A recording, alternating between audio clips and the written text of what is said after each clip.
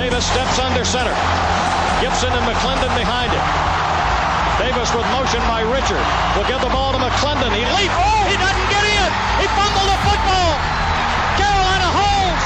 The game is over. And Carolina has won the game. Finley to throw. Over the middle, intercepted. Woolfolk again.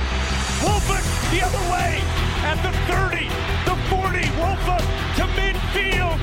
Miles Woolfolk with the pick. The Heels on the doorstep of an enormous victory. Left side of the line. Hood standing to Williams' right. Williams gonna throw. One-on-one. Davis has it. Touchdown. Carolina wins. Carolina is the Coastal Division champion. Bernard fields it at the 26. Heading to the far side. Gio at the 35. Gio, he's at the 50. No, he's not. Yes, he is. Gio is going to take it for a touchdown. Are you kidding me? Connor Barth for the possible win.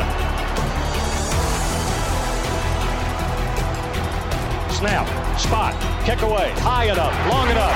It's good! It's good! Carolina has won the game on a 42-yard field goal by freshman Connor Barth. Good gosh, dirty. This is the Heel Tough Blog Podcast. Hey guys, and welcome to another edition of the Heel Tough Blog Podcast. It's your host, Anthony Pagnotta, with you guys as always. And tonight, it is Zach Hubbard joining us for the first time in a while, guys. We are looking at the Tar Heel recruiting trail, and specifically tonight, looking at the commitment of 2022 four-star running back George Pettaway and what it means for this Tar Heel team. And first of all, Zach, it's been a little bit since you've been on the podcast, man. How you been hanging in there? We've gotten this season off and rolling in college football. Yeah, it's been good. We've been sort of waiting to see when some of these dominoes on the recruiting trail would fall in season. And, it seems like we're starting to see some of these moves being made. Right, yeah, and I think we're going to start to see some other major guys, especially from the state of Virginia, that are going to be making their decisions coming up soon, sort of following the footsteps of George Pettaway. And we'll talk about those guys coming up a little bit later, but let's focus on the four-star running back commit that the Tar Heels just landed in this class. He is now officially the second highest ranked player for the Tar Heels in the 2022 class. The Tar Heels landed his commitment on Wednesday night, and Pettaway, an extremely talented player, inside the top 100 nationally, according to 24/7 Composite Sports Rankings. They have him as the 98th player in the country, the number 7 overall running back in the country. And, when you look at George Pettaway, I think this is a guy that Carolina really, really likes in this class because it's a great second back to add alongside of a guy in Amari and Hampton that will probably bring a little bit of the boom. This is a guy that's going to bring the speed and quickness element to the Tar Heel backfield. Yeah, absolutely. As we've discussed sort of when looking at the 2022 running backs that North Carolina has committed in this class, we sort of looked at this particular pairing of Amari Hampton and George Pettaway as probably, some would say, the ideal pairing in this class, and certainly a complementary pairing, and one that we compared to, a duo of running backs that Carolina fans would know very well in Michael Carter and Javonte Williams. You really look at sort of the play styles here, and it's two very different play styles that they both employ. As you mentioned, Hampton more of that stronger power back, a guy that's going to, make one cut and go up the field and break tackles. And then you've got a guy like Pettaway that's more of that speedster, like you mentioned, really, really good receiving back, and a guy that was quite popular on the camp trail. If you look there, he was a guy that went to multiple camps, whether that be Under Armour or Rivals or anything along those lines. this was a guy that was all over the place, and he was always competing, and he was always shining. It seems like if for those that go to some of those recruiting websites and look at these reports that people go through or watch film, if you see it on social media, this was a guy that was, very, very efficient, specifically in one-on-one situations, whether that be just drills or 7-on-7 work, things like that. I mean, George Pettway is a weapon, and I think he's a very good fit for the Phil Longo offense, for an offense that likes to spread the ball around, that likes to pass to running backs in space on the perimeter, but also up the field. Guys running, true, real routes into space and catching the football and sort of moving there. So it's hard to find a better fit at the running back position with the offense and the scheme that North Carolina wants to run than you'd find with a running back like George Pettway. Yeah, no, I think that he's a guy that's really going to be able to thrive in this Phil Longo offense, as you were saying. His ability to catch the ball out of the backfield is about as good as you're going to see from a running back in this class. He's a very solid route runner, not just a guy that's going to be able to help you out with screenplays and things like that. But yeah, his speed in the open field is crazy. I mean, you turn on his film, this guy can run away from just about anybody. I think the concern that most people would probably look at with him is the level of competition. The league that he plays in, it's an independent league in Virginia. It's not the greatest competition that he faces, but to me, it's really not all that concerning because when you look at guys that are on that type of level, you're looking for guys that simply dominate pretty much every time that they have the football in their hands. And this is exactly what he does. Look, he's in the middle of his senior year, and this is his 5th year of high school football. I believe that he played as an 8th grader. He has just shy of 4,500 total yards of offense in that time. He jumped onto the scene as a freshman and immediately was producing. This has been an all-conference player since the minute that he stepped on a high school field. So to me, there's not really a big reason to be concerned with him at all. And look, the speed is fantastic.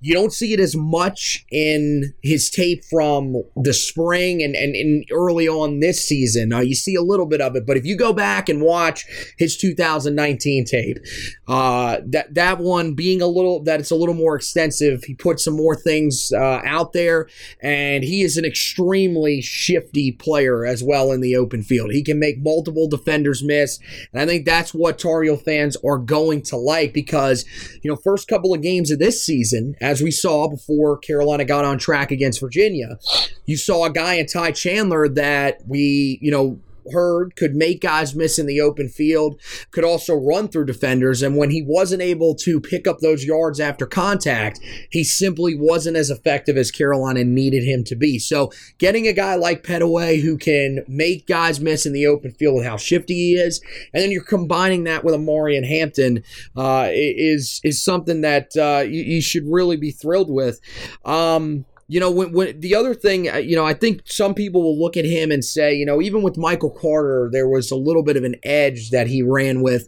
You don't really see that a lot from Pettway, but I feel like there's still, that's something that he can add if he needs to. But I don't know about you, Zach. I feel like this is something that Carolina can definitely use in the backfield over the next couple of years because I think you do have other guys back there that have that solid combination of speed and power, as Caleb Hood does, and then of course I think Omarion Hampton fits that as well. So to me, I think having a guy like this that is really going to be able to help you catching the ball out of the backfield, but mainly is going to be that speed back that can really, really cause trouble for guys in the open field. I think that'll be a welcome addition to a Tar Heel backfield that hasn't really had a speed demon in the backfield in a long time.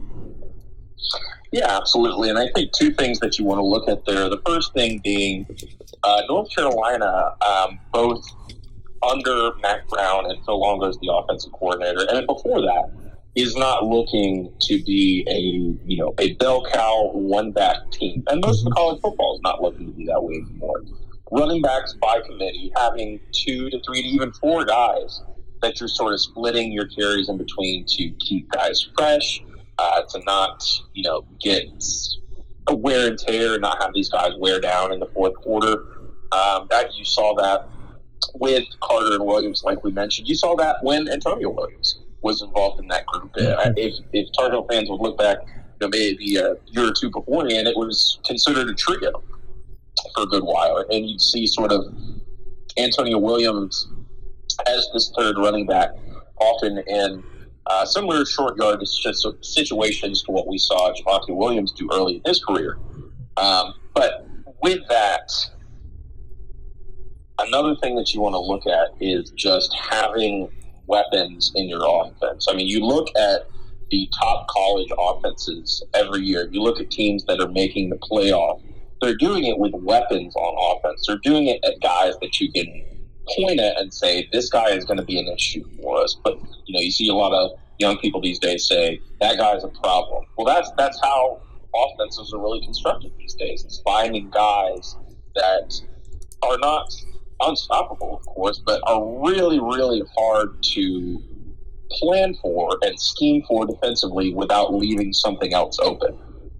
We're sort of seeing this emergence right now on the field with a guy like Josh Downs as sort of this speedy option at the wide receiver position that has, at this point, has played enough, has shown in his ability that he's going to be someone that defenses are going to key in on moving forward, and that's going to open up everyone else. We saw this in 2020 with the team. When you have a very, very consistent and multifaceted running game, when you have those different styles of running backs, such as Michael Carter and Javonte Williams, it really opens up what you can do in that passing game as well, because it's a part of your offense that the opposing team has to respect. It opens up space for guys like Daz Newsome. It opens up space for De'Ami Brown, Antoine Green. It opens up space for Bo Corrales. So, it's really, it can be underrated at times, especially when you look at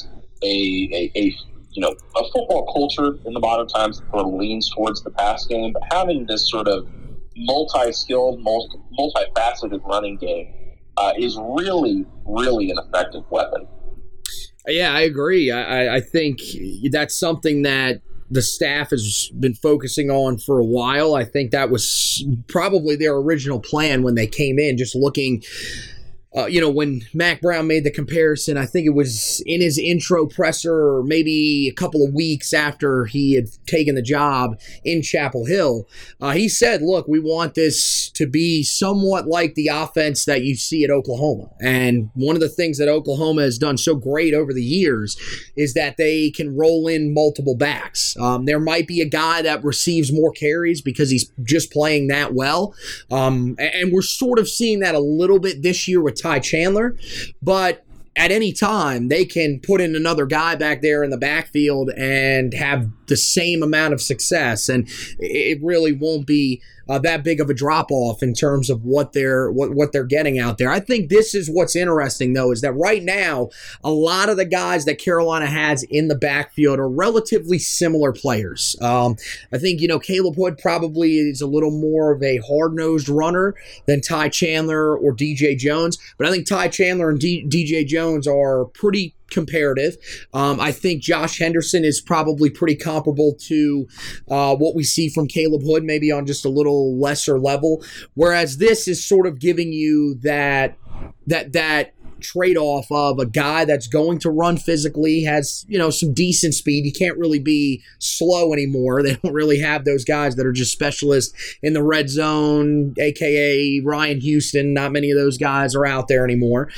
So that's not Hampton. Hampton's not a slow guy, but he's going to provide a little bit of an edge. Him and maybe Kamaro Edmonds, who's currently on campus as a true freshman. But then you're going to get a guy in George Pettaway who this is the area I think where it really helps Carolina the most, is that we've seen it over the last couple of years. Carolina has had moments where it's looked like they're going to break off some of these really huge gainers. And, I mean, you'll see Michael Carter, if you go back and watch some of the games from last year, 25, 30 yards, but he could never really seem to break off those huge touchdown runs. I think this is what George Pettaway is going to bring to the table for Carolina, is that he's going to be able to hit these multiple times throughout a season. It won't just be one burst. Carolina's looking for that home run threat in the backfield that you can give it to and count on multiple times a year, seeing him run past defenses into the end zone to potentially, make game-changing plays. And I think that's what Carolina is excited about. And as you mentioned, this is the duo that everybody was eyeing up in this class. There were other guys that Carolina was pursuing, including a couple of guys in state. But I think in most people's minds, they wanted Omarion Hampton out of the state of North Carolina. They got him, and after that, they set their eyes on Pettaway, who was the main target in this class, I think, from the beginning.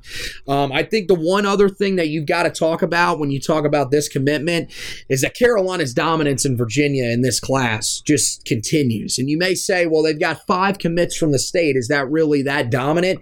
Yes, it definitely is, considering the fact that 3 of the top 10 players in the state of Virginia right now are currently committed to Carolina. The top 2 remaining uncommitted players in the class are very high on Carolina at this point. Some people would probably at this point have Carolina as the favorites for both. And then you also went into the state and got 2 other really solid players inside of the top 20, including a guy that was a Virginia Tech legacy. When you look at the dominance in the state of Virginia, Zach, I mean, how impressed are you by how well this staff is doing there, and how much credit do you think has to go to Dre Bly for his ability to recruit in that 7.57 and really just the state of Virginia overall? Yeah, and with that, I do think, just to echo your point, North Carolina has been excellent in the state of Virginia. One could argue, maybe not in numbers per se, but just in the quality of talent. They've been about as good getting kids from the state of Virginia as they have from North Carolina. Mm-hmm. Just on a, what are the high-end players that you're getting from either state coming out to be? And you look at a lot of these Virginia kids that they're getting, they are blue-chip prospects. They're guys that are being courted nationally. George Pettaway certainly was, just to, keep the focus on him here. To answer sort of your second question, Dre Bly is absolutely huge here. And if you look at where specifically in Virginia that they're getting a lot of these kids from, it's from the Tidewater area. It's from the area where Dre Bly's name carries so much weight. Obviously, not all of these guys are going to be quarterbacks. They're not going to all be at Dre Bly's position, but his name carries weight and then sort of opens the door for the rest of the staff to really still build those relationships. But it's a great first pitch to say, I'm Dre Bly and I endorse North Carolina, because that name means so much in that region. And I think that Dre, personally, he's an energetic guy. I think that he really connects with the kids that he recruits very well. I think he really builds a true bond there with them, and I think that pays dividends. Just overall, at a 50,000-foot view, I think that North Carolina, in the ACC specifically and more nationally growing, has, obviously we saw the preseason buzz for what this team was going to be on the field, but there is a sort of buzz specifically in the recruiting world of this is a team that you have to take serious. I mean, that's multiple years now that we have seen North Carolina get high-rated guys, get top 100 players, get 5 stars from both in and out of the home state of North Carolina. But you see them in a lot of these, in more and more top 10s and top 15s, and even top 5s, even for kids that they don't get. You see North Carolina as a school that is, being considered, maybe not equally, but, it's not one that it is excluded from being at the same range as your Alabama's, Clemson's, Georgia's, Ohio State schools of that caliber that we consider to be these perennial playoff powers. So I would say North Carolina is doing great in Virginia. Dre Bly is a huge part of that. And I think just as a brand, North Carolina is at one of the highest points that it's been at really as long as I can remember. Oh, no doubt. I mean, especially in the modern recruiting era, I know, some people will look and say the Butch Davis era had, some really historic classes as well. And I agree with that. And I think Butch Davis did a tremendous job. But, going into the state of Virginia, I think, is huge because, first of all, you're getting some extremely talented players out of the state. I mean, yeah, you went back there, back in the day, and the talent there was fantastic. It hasn't dropped off any since then. If anything, it's honestly gotten even a little bit better. And for Carolina to go out there and do as much damage as they have is amazing. And at the same time, it kind of makes you wonder, especially considering how close to Chapel Hill the Tidewater area actually is, even compared to the teams in state, why Carolina didn't recruit that area better, especially under Larry Fedora. But I mean, you can't really say enough about what Dre Bly has done to go into that area. I mean, every recruit from that area, it seems like Dre Bly is involved pretty heavily on. So, I mean, even though, he isn't coaching them at their position group, this is a guy that, these guys know that when they get on campus, they can go to, and they know that he's a guy that's going to do everything that he possibly can to try to help them out because he comes from the same areas that they do. He knows the challenges of coming from that area and, what it's like to be, away from home and have to drive as far as they do to have to get back home at times. So I think that's a very interesting dynamic, and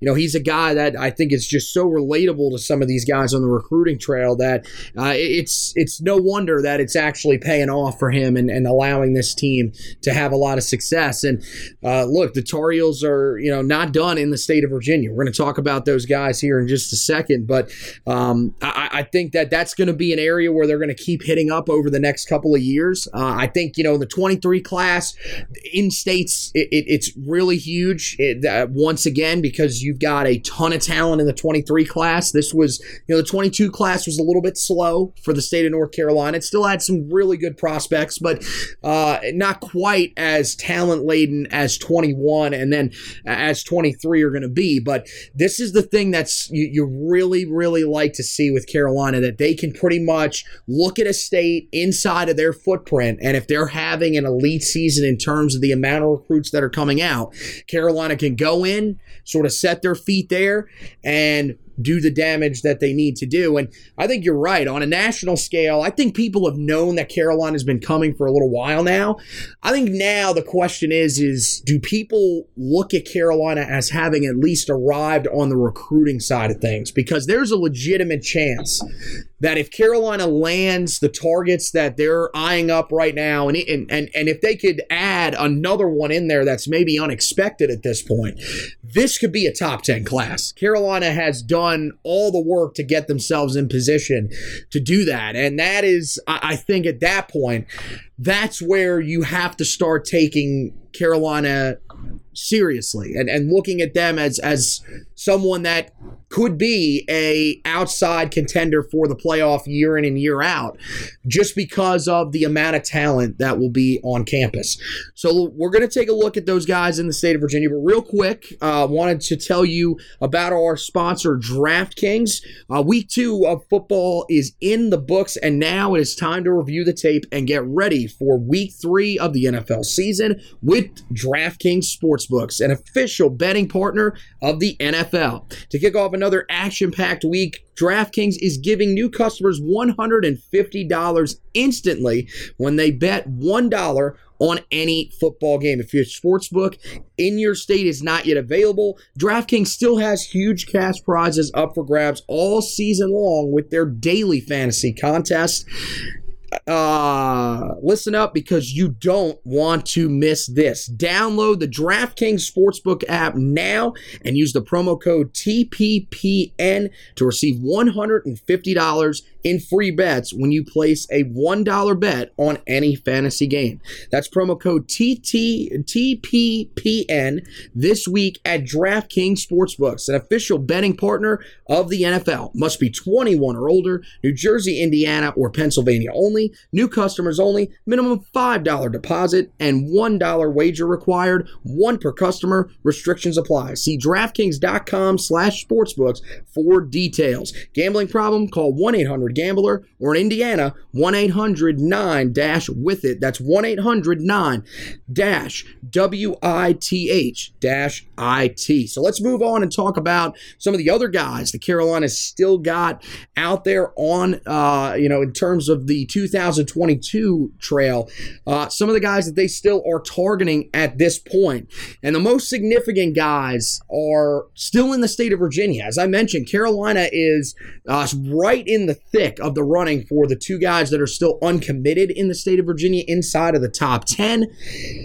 And right now, I think most people would look at both of these guys and think Carolina is probably in the driver's seat. Let's start with a guy that's probably the least talked about of the group right now. That is Andre Green Jr., and that's really just because he hasn't really been doing a whole lot of anything in terms of his recruitment. His season has started. He's kind of focusing on that. But Carolina is still pushing hard to try to land his commitment. I think it's become very obvious at this point that this is Carolina's lone remaining target at wide receiver in the class. I know that there was, that belief that if Carolina needed to, they could probably try to turn the heat back up on Shalik Knox, and that eventually they could potentially flip his commitment.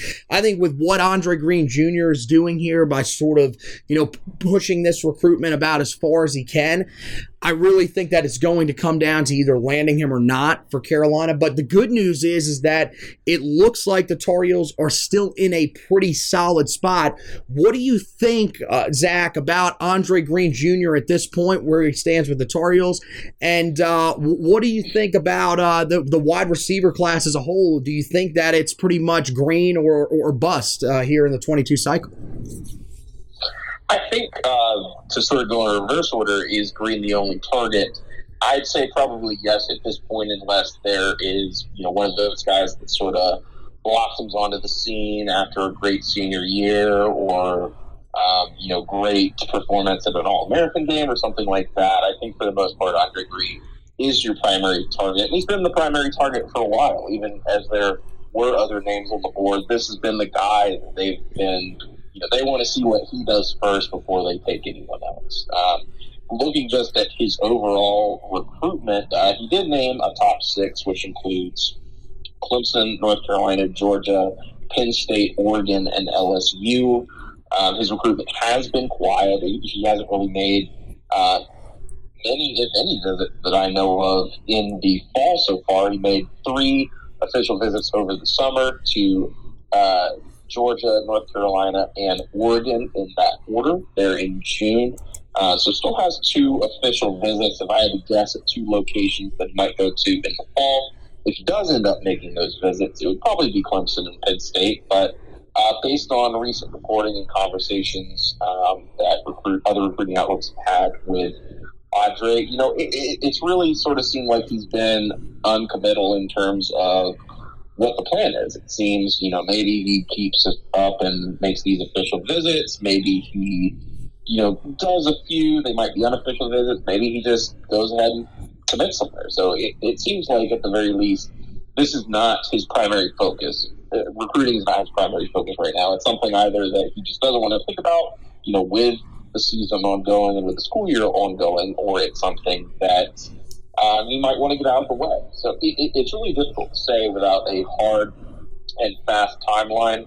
In terms of this, top 6, LSU, I don't think he's visited there, and they're not having a great start to their season. So while there is sort of that mystique of playing at a program that went to the national championship and won in the past 2 to 3 years and just playing in the SEC, I don't think that they're really too much of a contender. Visited Oregon, but then there's always the factor of distance there. I've not heard a ton about them.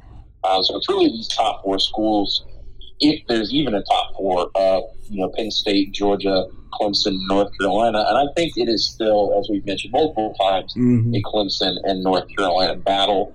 In terms of what each of those 2 schools have going for them, Clemson, obviously, you look at the national championship and playoff pedigree. You look at what they've produced at the wide receiver position over the past few years. And, they have a good recruiting class. They recruit well.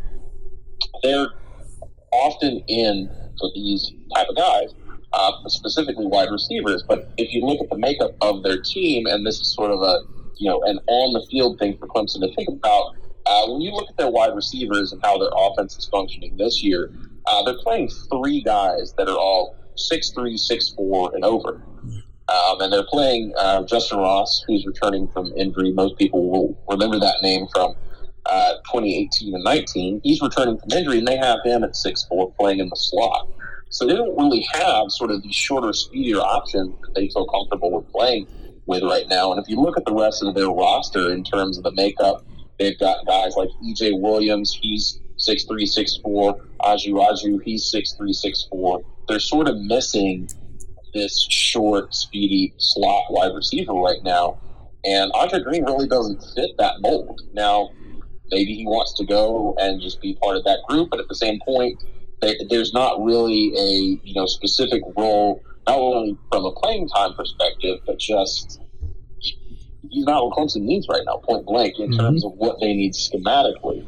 Not saying that he's not a good player. We certainly think he's a good player, and there's some people that think that he's a top 50 to 5-star player.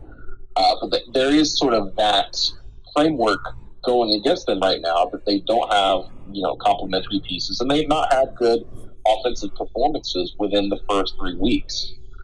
If you look at the advantages for North Carolina, or disadvantages, obviously we've sort of discussed North Carolina has this growing pedigree, but they're not quite at the level of these playoff teams as of yet. But obviously Dre Blythe factors in there, as we've mentioned, just as this guy that is a high quality recruiter within Virginia. You look at the proximity to home; it's closer to home than Clemson.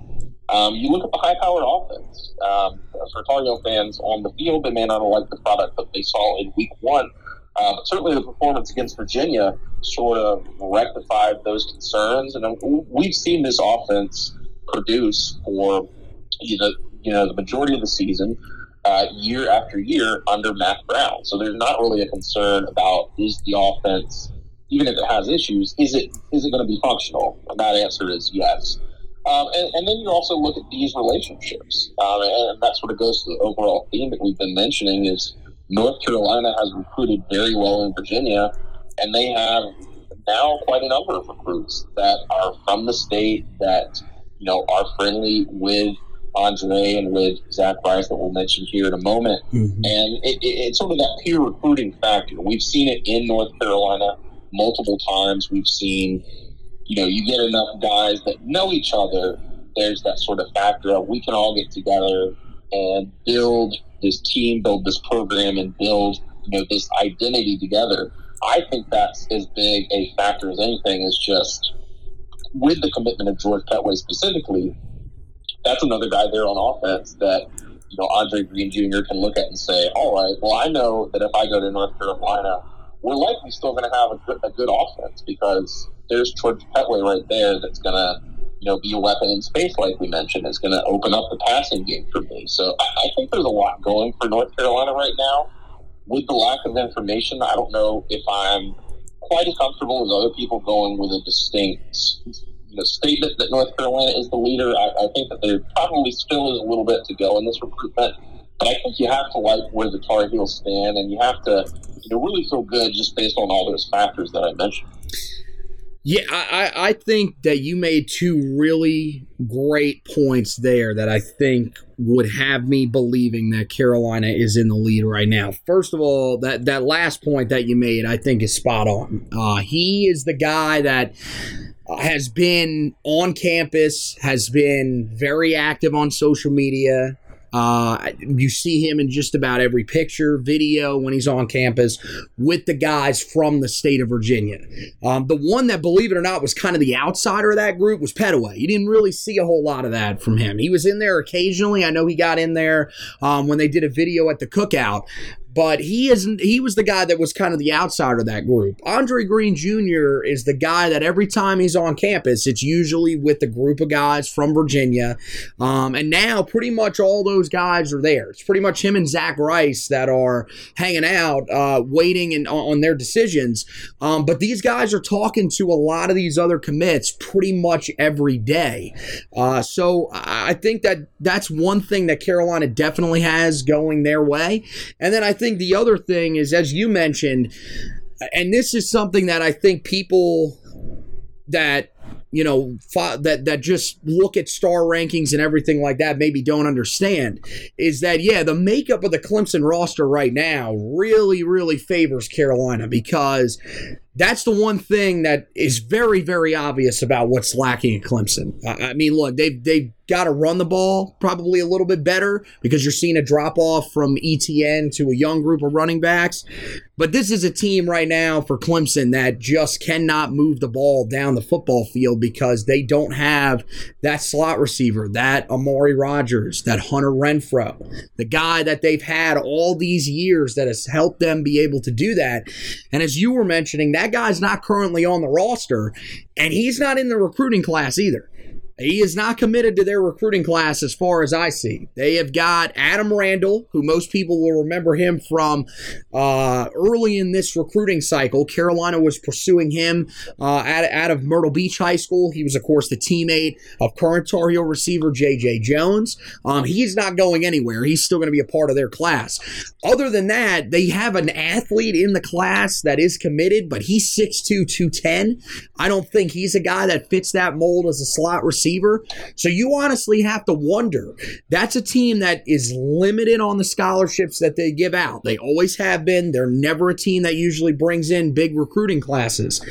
That's one team you've got to wonder, will they be potentially trying to either add a guy in this class that's in the slot, so they'll use the scholarship up there, or potentially save a scholarship for someone in the transfer portal. That's where I think this really favors Carolina. And one of the things that Carolina is still looking for is that guy on the outside. They're going to be looking for a red zone threat that can help them, because at this point, we have no idea what's going on with Beau Corrales. He could, believe it or not, probably come back next year again. I would be kind of shocked if that ends up happening, because he's, of course, still trying to get back from the sports hernia surgery that has just caused him so much issue over the last few months following the injury when he suffered it against Florida State almost a year ago now, believe it or not. But yeah, I mean, the Carolina, there are some other guys that could present that sort of, jump ball, bringing in 50-50 ball type receiver. I think Kobe Paysauer is the one that they're eyeing up for that role. But Andre Green Jr., that's pretty much his entire role in high school, is they throw the ball up to him, he goes up and gets it. So Carolina is going to be a lot more willing to give a scholarship to a guy that can do that, which at this point I wouldn't say is a dire need, but is something that they would look at and say is a need for this group going forward. So I definitely think Carolina's in a pretty solid spot for him. And I think Carolina's doing a really good job so far with Zach Rice. He was on campus this past weekend for the game against Virginia. That one shouldn't really shock anybody, because those are two of his top teams. Virginia has made, they've done their work in this recruitment to stay right in the thick of this. And they have a legitimate shot. It really looks like it's down to 3. He hasn't made that official yet, but it really looks like it's down to North Carolina, Alabama, and Virginia. There was a little bit of heat with Alabama, back in late summer. I still think that's, somewhere where he could possibly land, but I really feel like North Carolina and Virginia are the two teams that are battling the hardest for him right now. And it seems like, from everything that I saw on his social media, he was pretty impressed by what he saw at Carolina. And I think at this point, I would probably have to put Carolina as the slight leader for him. What do you think on that one, Zach? I do have him as a slight leader here, and I think I feel better about that position for Zach Rice than I do for Andre Green, and that is partly just because there are fewer competitors in the mix here at this point, or few legitimate competitors in the mix, I should say. I think it's really going to come down to North Carolina and Virginia. Now, over the beginning of fall, we have heard sort of mixed reviews on North Carolina and on Virginia. Zach has been sort of upfront about how his relationship with the Virginia offensive line coach. It's probably a little bit better than his relationship with Stacey Searles, the offensive line coach in North Carolina. That's a factor here. Relationships are a factor here, but I think if you look at what North Carolina is selling in terms of the potential for development and the NFL down the road, the potential for greater NIL opportunities at North Carolina as compared to Virginia, I think you look at the concept of exposure. I mean, just in overall recruiting, and the University of Virginia is a very, very good team in the ACC, in my opinion. I think that it's a team that's continuously sort of outperforming their reputation. It's a team North Carolina's had trouble with up until this past year. But quite frankly, they're just not going to give you that exposure on the national stage that North Carolina can. Even as they are still emerging into that national stage, Virginia unfortunately just can't offer that based on the size of their program sort of profile and brand. And I think that's what North Carolina can offer here. I do want to be somewhat hesitant on putting a ton of stock specifically in the North Carolina and Virginia game. At least I don't want to be overconfident in it.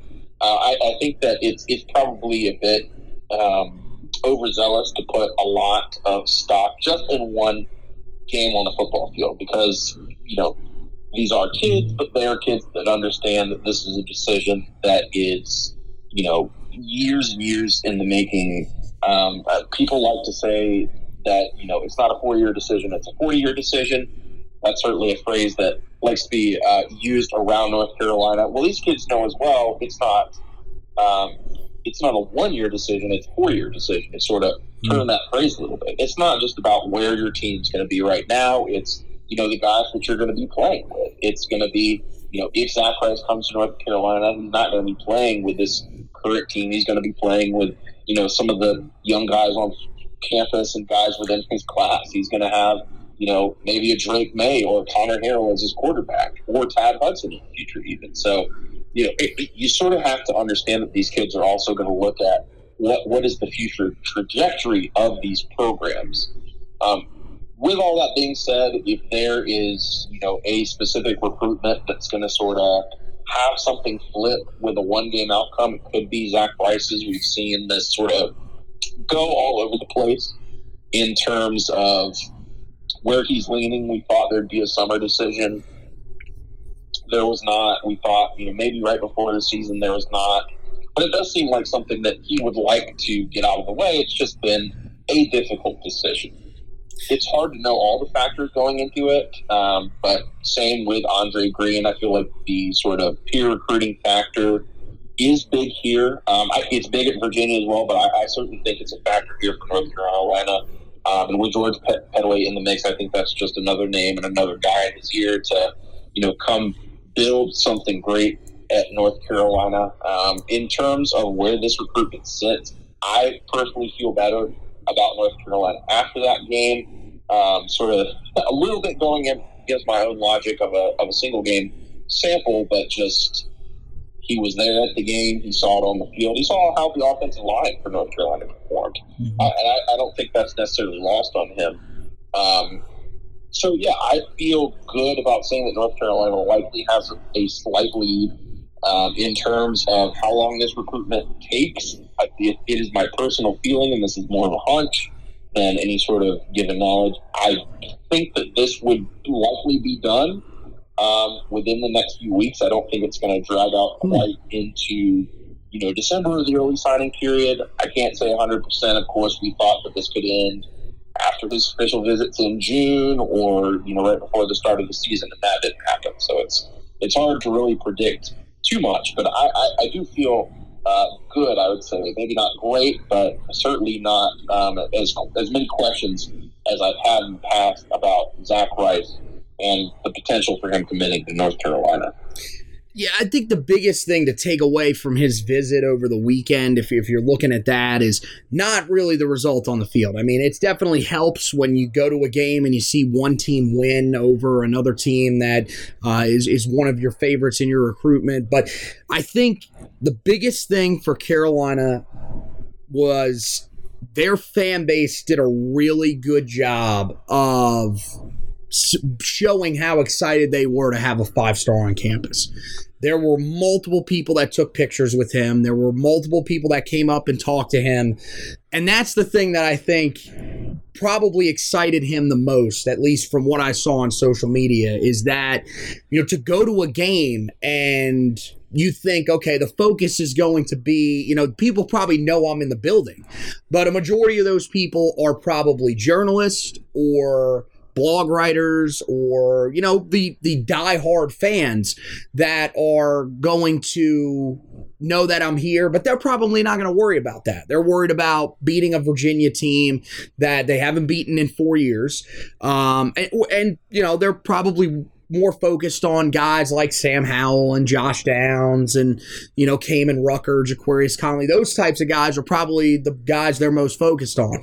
For people to stop and take pictures with him, for people to stop and say hey to him and his family, everything like that, I think that's something that Carolina fans did a really good job of. And look, I think Virginia will probably have that opportunity at some point too. I would imagine he'll probably go to a game there. But I like you said, the guys that are committed in this class from the state of Virginia will have an impact on this recruitment. I mean, Virginia's got a guy that's committed in their class that can help them in his high school teammate Davis Lane, the quarterback.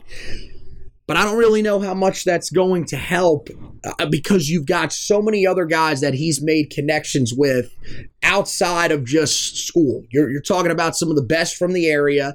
You're talking about guys that he's gone to camps with and guys that, honestly, he probably looks at and says, if I team up with these guys, this could be something special. We could turn a team into a national competitor, which is what the guys that are grouping up at Carolina right now seem to be thinking when they commit there. So I definitely think there's an allure to go and play with some of the best from the state of Virginia there and some of, the better players nationally.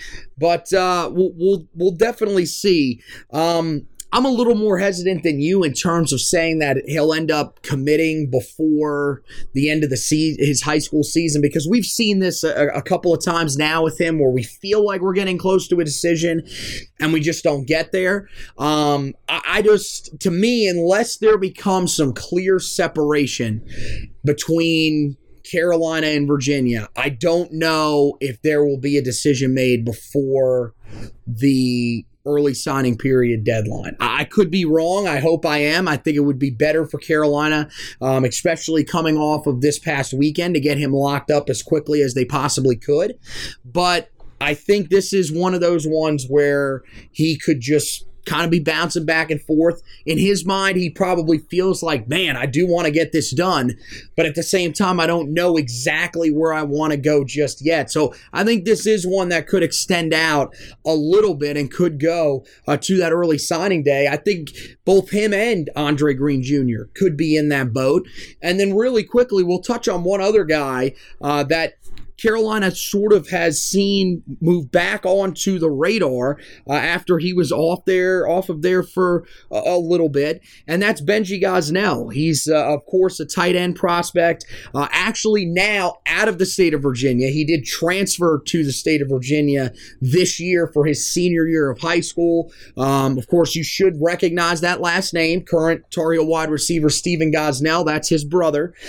He was committed to Ohio State earlier on this summer, ended up decommitting, and now Carolina is pretty much locked in a battle with Virginia Tech. Now, this is the one matchup or the one recruitment where Carolina does not have the advantage as of right now. A lot of people believe that Virginia Tech is the team in the lead, but I think especially with the emergence of a guy like Kamari Morales, we've seen Garrett Walston, since he, of course, struggled in the season opener against Virginia Tech. These last two games, he's made a couple of key catches, made a couple of key ones the other night against Virginia.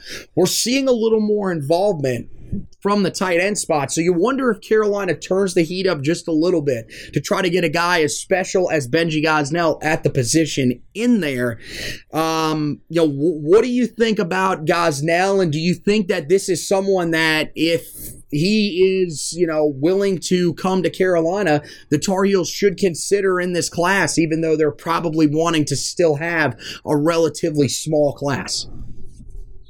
I think it's a guy that they would at least consider. I think that's a little difficult right now just because I'm not 100% sure that they know what position that he's going to play. And I don't know if his positional options are really ones that they have a huge need at. He's listed as a tight end, so that might be one of the first considerations. But if you look at the Tar Heel roster in terms of what scholarship year each guy is at, this is still a pretty young tight end room.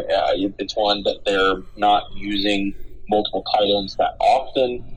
They're really just using one at a time, so it's not a position that you're rotating a ton of guys at as compared to wide receiver or running back or something along those lines. I've also heard inside or outside linebacker.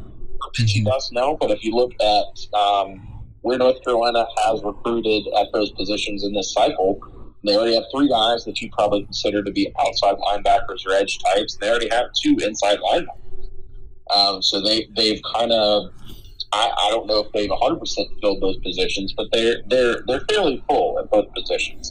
So there's not a clear need that Benji Gosnell fills unless you just recruit him as, we feel good about you as an athlete. We'll figure out where you go when you get there, which could be an option. As you mentioned, did transfer to be in Virginia, being, I believe, from sort of the Pilot Mountain area. That's not too far away. That's not, that's not too big of a move. And I think his family moved as well, if I'm not mistaken. But closer to Virginia Tech, certainly. I feel, and I've sort of heard, that they have a little bit of buzz right now. I think that they are pursuing him probably a little bit harder than North Carolina. Personally, I would not be upset if they went and got him. They've certainly not been opposed to getting siblings or getting the family members of former and current Tar Heels. That's something that they like to do. Not that they're just giving those sort of opportunities out without merit, but it's something that you'd like to see. It's a nice story, certainly, from that aspect. And he's a good athlete. I mean, he was committed to Ohio State to play tight end. They've had, I would say, underratedly, some good tight ends, especially some good inline blockers at the tight end position over the years. And, that's something that North Carolina really likes to have often, is have a tight end that can be sort of that sixth blocker and give the quarterback time to get the ball to your running backs or your wide receivers. So if they really, really want them, I think they can push, and I think that they can make some noise in this recruitment. But there's just not enough information for me to feel really confident, and the information that I am getting sort of leans more towards Virginia Tech at this time. Yeah, I think the one thing that could have a little bit of an impact on how Carolina pursues this is whether or not they are going to add more scholarships. We have heard rumors that they could end up expanding rosters over the next year or so. And if so, I think that would probably present a scenario where the Tar Heels would then try to turn up the heat. The thing is I don't know if they're going to have a clear answer on that over the next couple of months. And I'm with you. I think tight end is probably where they would use him at the most. If they're wanting him to commit to them, you pretty much have to recruit him as a tight end, because there were some rumors that Clemson, that when they hosted him for a visit, basically told him, we're going to use you at outside linebacker. He wasn't happy about that. And that's one of the reasons why the Tigers are no longer seeming to be a threat in his recruitment. I think one of the reasons he decommitted from Ohio State was that they were looking to possibly make him a linebacker in their class, because they had, I believe, at least one, if not two, other tight end commits in that class. So, I mean, look, I think the tight end is still a position where Carolina would probably welcome some talent, a little bit of competition there. I mean, Bryson Nesbitt is a guy we heard a lot about during fall camp, especially late on as he was starting to grow. And he's a guy that Carolina Carolina's probably going to use a lot over the next couple of years. I've liked what I've seen from Kamari Morales as well here early on in the season. I definitely think that he's a guy that's going to be the leader of that room the next couple of years while they still wait on Nesbitt to grow a little bit, and that'll probably be the guy that they'll have as the number 2 option there. But outside of that, we just don't know a whole lot about the rest of the group. John Copenhaver's a guy that I think is still kind of working his way up in terms of becoming a blocker, adding the weight that he needs to because of how thin he was coming out of high school and the fact that he was pretty much just basically a slot receiver that played tight end at the high school level. And then Kendall Carr just can't get healthy. So I think that there's a chance that Carolina could look at him there. Linebacker, I'm with you on that one. I don't think there's any way that Carolina will seriously look at him at linebacker. I think they've got their edge guys that they want in this class. They're pretty loaded up there. And in terms of inside linebackers, I mean, maybe they give him a look there, but if they're bringing him in as a linebacker, I really feel like he's probably going to be looked as more of a depth option than anything coming out. If he ends up panning out as a guy that could start for you at some point, then great. But I think that Carolina would look at him and say that we're not looking at him as a guy that's going to play over Sebastian Cheeks, clearly.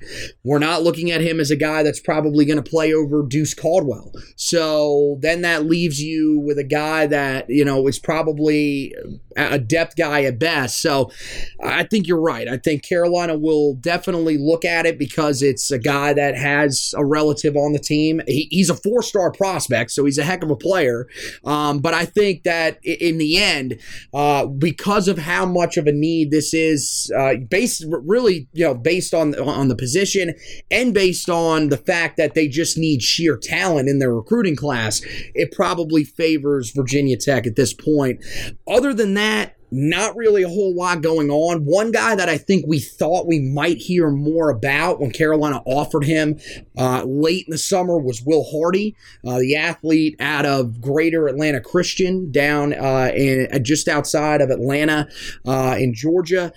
He, of course, is committed to Virginia, but we haven't really heard a whole lot about him. They kind of offered him, and then that recruitment got a little bit quiet. That was looked at as a guy that Carolina could potentially take on at safety once they missed on Jake Pope. But the thing about Jake Pope's commitment is that one is one that was made, but some people think it's still not over just yet. Not a ton of smoke on that side. I think right now he's still probably pretty solidly committed to Alabama. But I think it's one where Carolina is still sort of keeping in contact, still holding out a little bit of hope maybe that they can make a last-second push and try to flip them. So I wonder if that's probably part of the reason why there isn't a ton of focus on Will Hardy at this point. And other than that, that's pretty much it. Carolina really doesn't have any other major offers out there that guys are considering. A lot of the guys that Carolina may have offered and that are still uncommitted are pretty much looking elsewhere. And then the guys that Carolina may potentially be trying to flip, I don't think there's really that many of them at all. I really think that they're pretty set with the guys that they have, the uncommitted guys that are out there, and maybe a guy like Will Hardy and Jake Pope that they could be looking at the safety position. Other than that, it feels like they're pretty locked up. So I think this group's going to come in somewhere around probably 16. I think at the max it would probably be 17, because I wouldn't be shocked if in the late window they do try to go after probably another defensive back. If they end up not getting Pope, not getting Hardy, I could see safety being a spot that they go out. Believe it or not, I could see corner again. I know that they have recruited the heck out of that position over the last couple of years, but I definitely feel like that's a position that is much easier to recruit than a lot of the other positions in terms of jumping into a recruitment late, being able to show exactly what your scheme can do for guys, and finding a guy that fits pretty quickly instead of having to go and look. I mean, when you go through offensive and defensive linemen, I feel like it's a lot tougher to jump on those guys late as opposed to some of the skill position players on both sides of the ball. So We'll see. We'll have you covered over on the website, HeelToughBlog.com. Make sure you guys check out the website right now. George Pettaway article up there. We go through, break down what type of player Carolina is getting in him, go a little bit more in depth on exactly what me and Zach were just talking about here, a little while ago with Pettaway. So make sure you go and check that out. It's a really great read for you guys. And, we're going to have you covered with all the stuff around Zach Rice, Andre Green Jr., Benji Gosnell, all those guys here over the next couple of months as we close in. Believe it or not, about 2 months away now, a little over 2 months away from the early signing period. Actually, about 2.5 months, but still, it's going to come a lot quicker than you realize. Carolina is still hunting for some really big pieces in this class, which is coming together nicely, though, and is currently ranked inside of the top 15 nationally. So we'll have you covered on all those fronts. Of course, we'll keep you covered on what's going on with the Tar Heels on the football field. The team's 2-1. There was a lot of overreaction after the loss week 1 to Virginia Tech, but Carolina right now probably feels pretty confident with where they're at, especially with a really strong performance against Virginia, taking down the Cavaliers, who may be the second best team in the Coastal as of right now. Now Carolina will look to continue their offensive success when they go on the road against Georgia Tech. We've got all that stuff for you on the website right now. We got the preview up there. We'll have the recap, the trench report, and the stock report as we go throughout the weekend and into the early part of next week. And then, of course, we'll turn around and do the same things for you guys for the Duke game and forward as Carolina tries to string together a nice win streak here before they, of course, get to that back-to-back in the middle of the schedule that everybody was circling early on in the season of Miami and Notre Dame. And we'll have you covered on all those fronts over on the website. Josh has it covered with all the basketball stuff as Carolina basketball closing in on the start of practice. And believe it or not, with them a little over a month away from the start of the first year under Hubert Davis's direction. It's going to be an exciting year, and we'll have you covered with all that stuff over there on the website and on the Four Corners podcast. Make sure that you guys on the whatever podcast app, if you're listening, you subscribe to both the Heel Tough Blog podcast, which you're listening to here, and the Four Corners podcast, which you can listen to for all of our basketball coverage. We've got great stuff going on there as we get prepared for the season on the basketball side of things. And still a lot of recruiting news that's going on there. Football, we're doing the same things, previewing games, recapping games as we always have done. And we have these great editions of the podcast that we'll sprinkle in there as well, trying to work on potentially getting a weekly guest as well going forward of the former Tar Heel variety.